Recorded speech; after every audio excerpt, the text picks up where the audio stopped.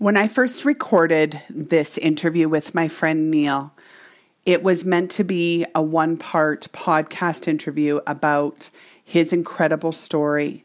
And when I finished recording and thought about it and listened to his story, there was no way we were done. We had to continue with a second part. So thank you for tuning in. And this is my conversation with my dear friend of 35 years, Neil Fehr, and his incredible feat. And I hope you are inspired and catch us in part 2 as well. I'm Tana Sterland, a travel expert who has built a multi-million-dollar travel business exploring the world in search of culture and adventure. In the past 13 years, I have been creating a travel company that allows me to curate travel experiences for clients while still continuing to explore our world. Every week, I will talk about travel experiences, tips and tricks, as well as host some travel friends to share their experiences with all of you. The good, the bad, the hilarious, hopefully providing insight for your next travel adventure. Come, travel with Tanis, and make sure to follow me at Travel with Tanis on Instagram.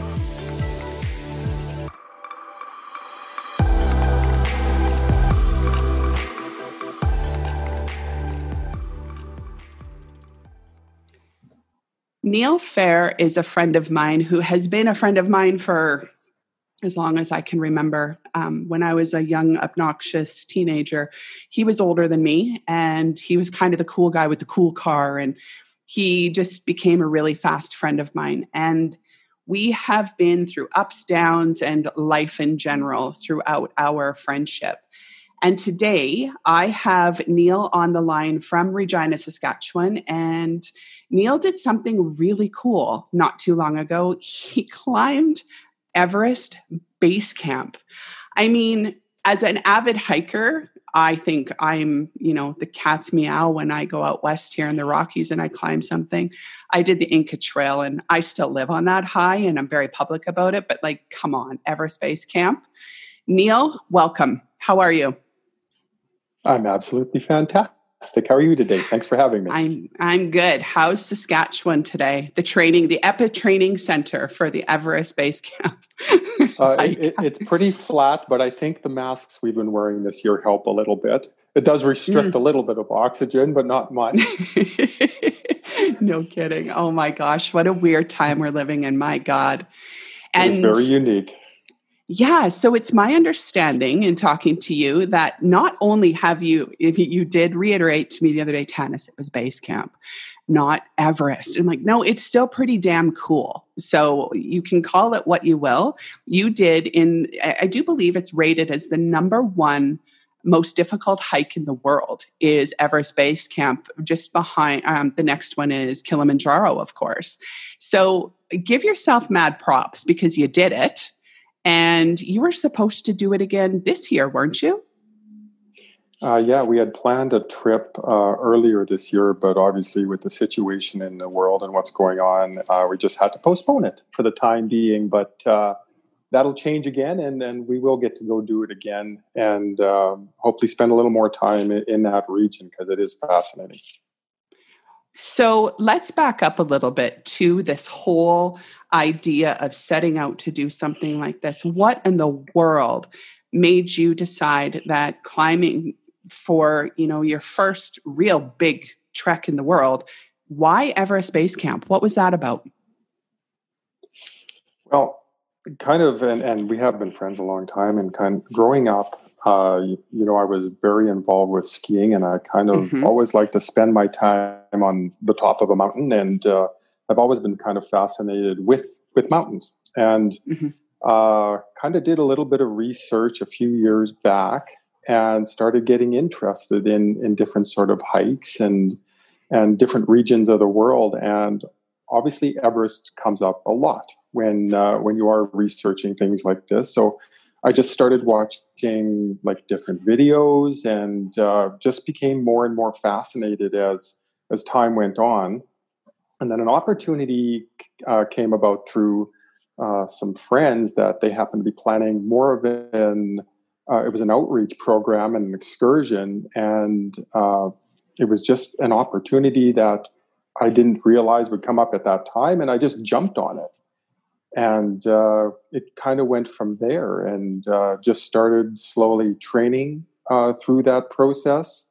And you don't really realize um, at the time living where we live, because there's obviously no mountains where I am.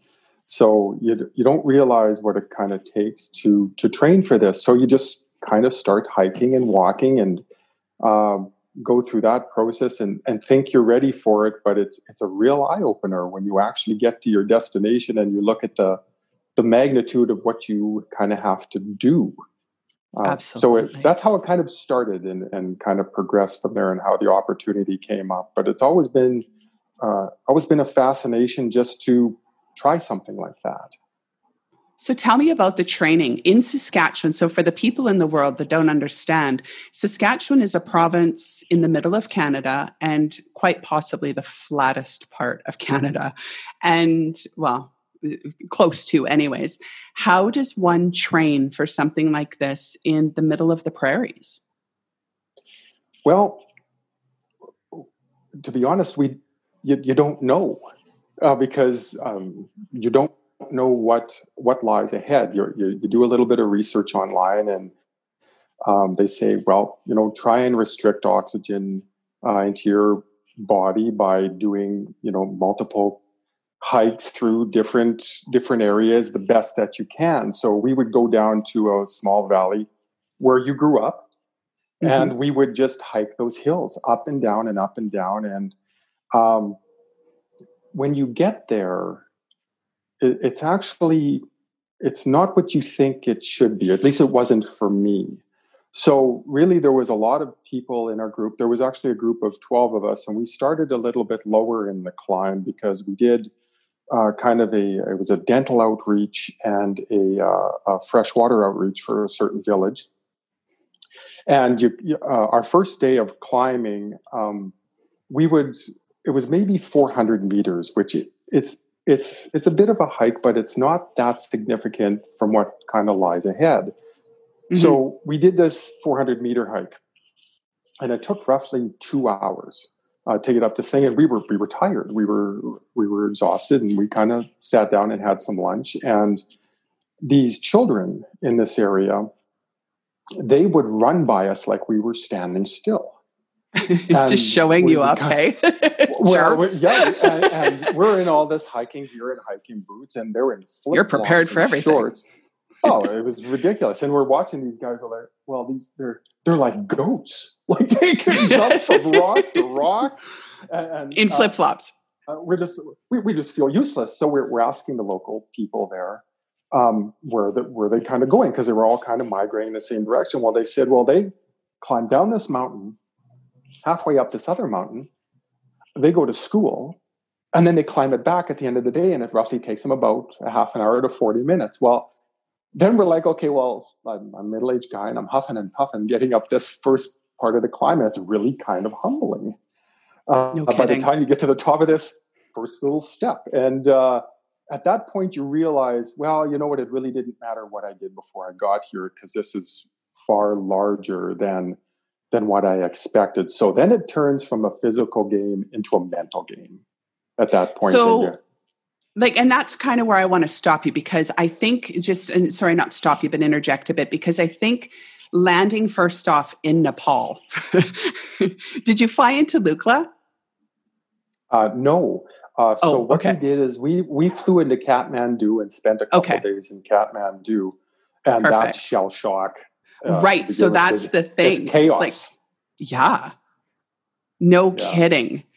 So not only are you landing there to go and do this thing that you're looking at now going, what the hell? Oh my God, I'm here. Holy shit. But now you're in Kathmandu, and it's probably just complete lost in translation. Tell me about arriving there. Oh, it was chaos.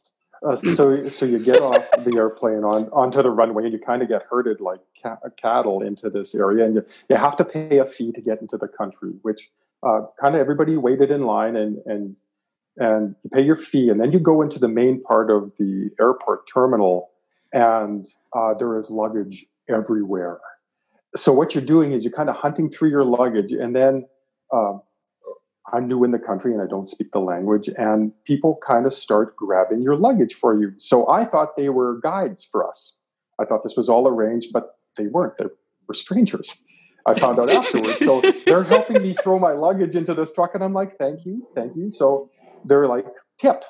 So I'm like, okay. So I open up my wallet and I just kind of spread it open, and they just kind of start grabbing money from me.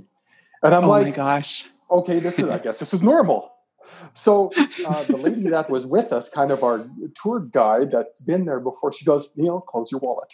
They're taking money and they have nothing to do with our group. I'm like, oh, okay. And they kept saying white one. And I'm like, well, what's a white one? They said, well, that's a $10 bill. And to them, that's a lot of money. That's like half of their salary for the month. So I was able to help some people out, unknowing that I was helping some people out. And that was good fun. on you, Neil.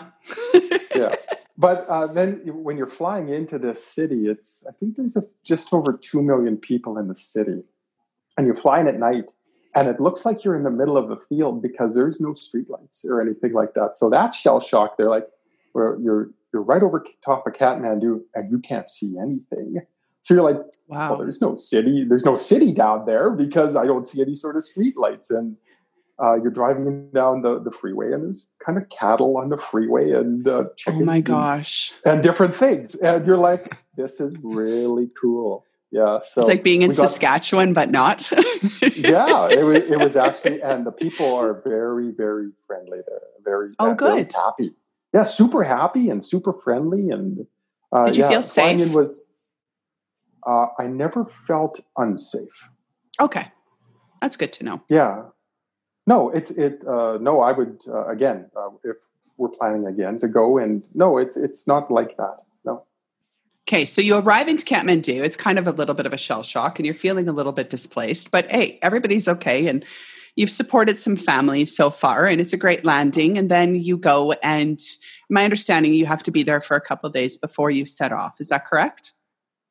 It was more of a choice, just to go around the city and kind of experience the city. And go through, there's kind of a very well-known tourist area called Tamil, and just experience the culture was more why we stayed for a couple days. You don't have to acclimatize there yet because you're fairly low at that point. Normally, what a regular trek would do at that point is you would fly from Kathmandu to Lukla, but we didn't. What we did is we went to this initial village, and we decided to take a Jeep, which was fun. About 170 kilometers long, 9-hour ride. The best roller coaster I've ever been on in my life. It was unbelievable. And then we kind of got to this one point, and the road stopped, and it was a river. And we're like, what do we have to do here? And we drove into the river, and instead of driving across the river, you drove down the length of the river. And that was really interesting because that was actually the road. The river was the road that this Jeep my gosh. Drove in. And then you would have, you've seen the show The World's Worst Roads. Well, it was identical to that. So you would have to stop, and you would have to either back up or allow another vehicle to back up because it's basically a goat path, and there's one vehicle allowed. And you would see these buses that would be carrying many people, like people be hanging off the sides, and one tire would be somewhat hanging over top of the edge of this cliff, and they would just go around the corner and carry on like that's absolutely normal life for them. And there was a lot of people in our group that got car sick just because of the condition of the road and that. But it was just phenomenal. It's fantastic. So you've arrived, you've been on the roller coaster ride of your life, and you haven't even set off on the trek yet. So tell me about, you had mentioned a little bit before about, seeing it and, those first, few hours of that first day and the little kids. Tell me about changing your mindset after that. You mentioned that you were quite winded when you first started, and seeing these kids, go up and down and back to school and all of that. Tell me how you changed your mindset. When you do this trek, even though we were in a group of 11 people, it's a very, I don't know how to describe it. You're very alone because you don't walk at the same pace as other people in the team, because everybody needs to pick their own pace. You can't try and keep up with people, or if you're slower than people, you have to go at your own pace. And the slower you climb, the more that your body acclimatizes to the change in the oxygen levels. So really, you're in your head a lot when you're actually doing this climb. And because of the type of terrain you're on, there's a lot of distraction as far as where you're going to even put your feet, because you're in a lot of areas, you're kind of hopping from rock to rock. And so you're concentrating more immediately on what you're doing and just taking it slow and just enjoying the time in that moment that you're there, which is what I found to be the most important thing of this trip, that you really get to enjoy your own company and being in an area that a lot of people don't get the opportunity to go into, plus challenge yourself, hour after hour. And some days were tough. Like there was one day we were 28 kilometers and thousands of meters that we climbed and descended and climbed again. And it's not a steady climb. It's up and down and up and down. And it's fascinating. It's absolutely fascinating. The further you climb up, though, the more I felt, and I don't know how the rest of the team felt, it more feels like it's like a place where humans kind of shouldn't be, but we're there. It's very, very quiet and rough and unique. Yeah. Interesting. And I remember you telling me that there was all kind of fitness levels.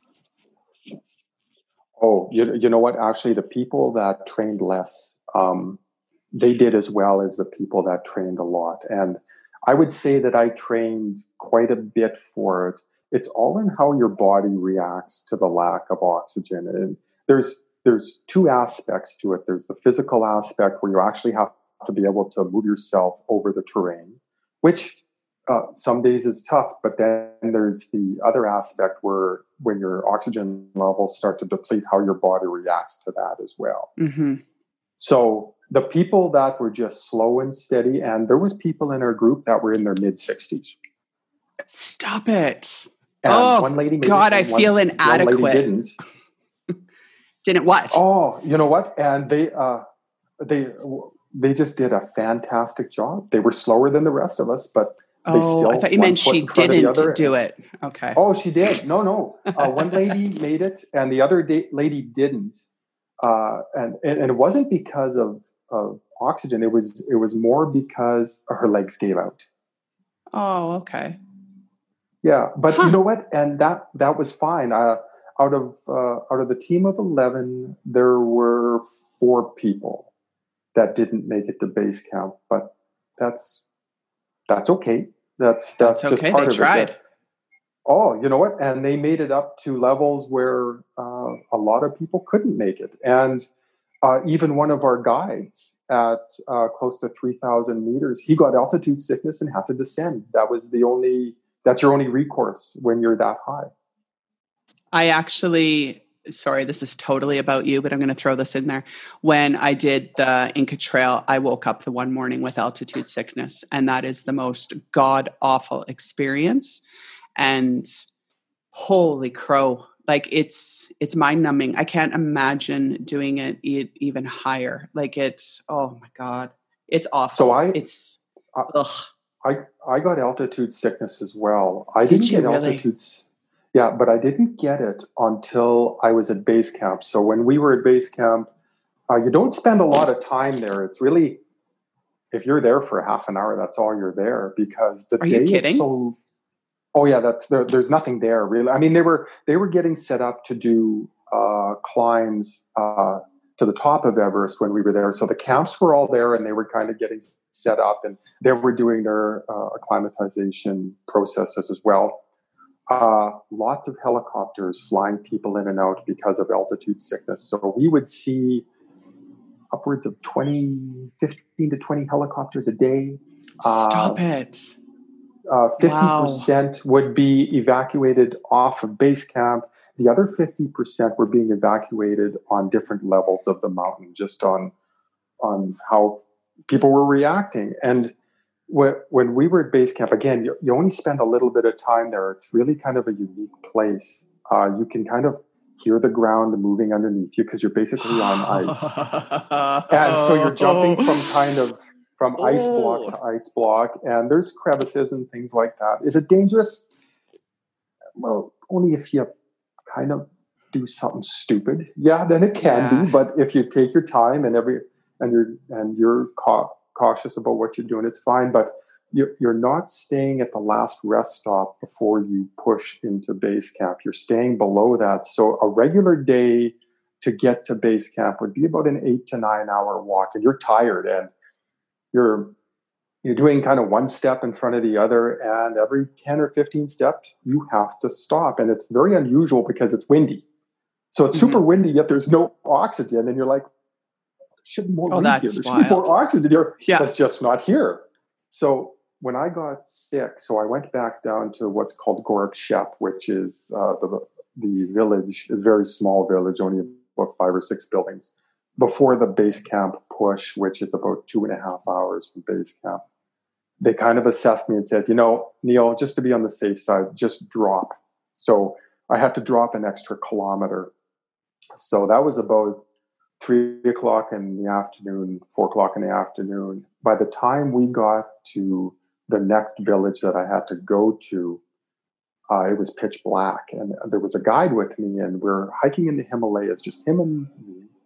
And he's super, super great guy. I really got along with this gentleman. And I said, it's the middle of the night. I said, I have no idea where I am. And I'm a little bit disoriented because that's kind of, you've had it. So it makes you kind of feel drunk, right? Oh, yeah, totally. Drunk and stoned. Yeah, right. So I'm sorry, Dad. Not that I know what that feels like if he's listening. But I hope he is. Hi, Richard. So hi, Dad. we dropped down, and I was a little bit nervous, but yet I had no idea where I was. And I said, well, aren't you kind of nervous being up here? He goes, well, the only thing that survives at this altitude is spiders.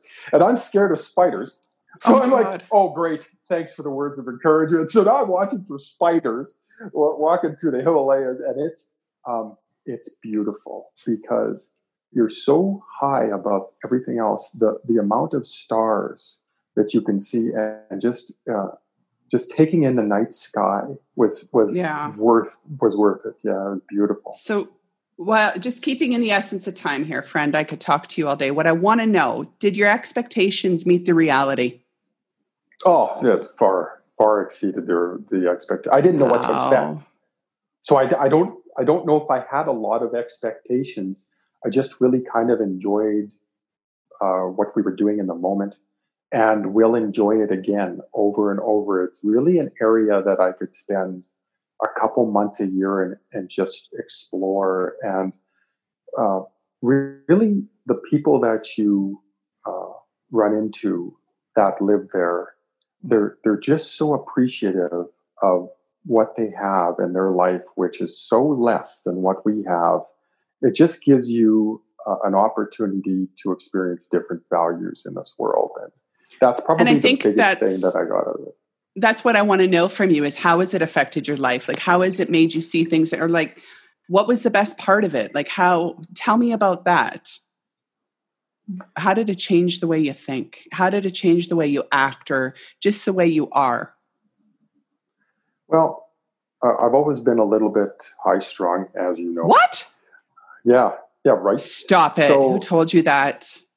I think I'm less high strung than what I was, because it's a type of experience that you reflect upon regularly. It's not something that when I go skiing in the mountains and go to Western Canada, I love Western Canada. I love BC. Yeah. And, you go there, you have your vacation, you come home, you kind of reflect a little bit about it, and then your life moves on. These are the type of experiences that you reflect on quite frequently. And this has been a little while since I've been there, and can't hardly wait to go back and experience more of it. So it's just a different appreciation, I think, is what I got out of it, and more of an appreciation for simpler things. Neil, I am so proud of you, and I am proud to call you my friend, but I'm proud of you and this accomplishment. I think it is incredible. I think the mind game, the physical game, everything that encompasses it, and the ability to just do it and carry out what you thought of. You know, you said it's Everest, and I'm just really, really in awe. And I could talk to you about this for hours, of course, but I thank you so much for sharing this short snippet of your experience, because I think there's people out there who dream about it and who dream about these kind of accomplishments and are worried to try them. And I think that just listening to you and hearing about it and knowing that there were 60-year-olds who did it, some make it, some don't, but hopefully it gives people the push to, you know, push past the edge a bit and try something different. And I really, really thank you for sharing your story and being here with me today. Thank you so much, Neil. Oh, and thank you. And next time I go, you can just come along. I think I should. But I just said that very publicly, and I might have just shot myself in the foot. I'll hold you to that. Oh, gosh, right? Wouldn't that be? Oh, my gosh. You'd have to piggyback me, man. I would try it, though. I totally would. Absolutely. I just need some preparation time. But yeah, thanks again. And thanks, everybody, for listening and tuning in. Don't forget to follow me on Travel with Tanis on Instagram. And with regards to the podcast, you know, like, subscribe, share with your friends. Helping me expand my reach just helps everybody. And of course, sharing information. It's always about information and inspiring travel stories. And thanks, everybody, for listening.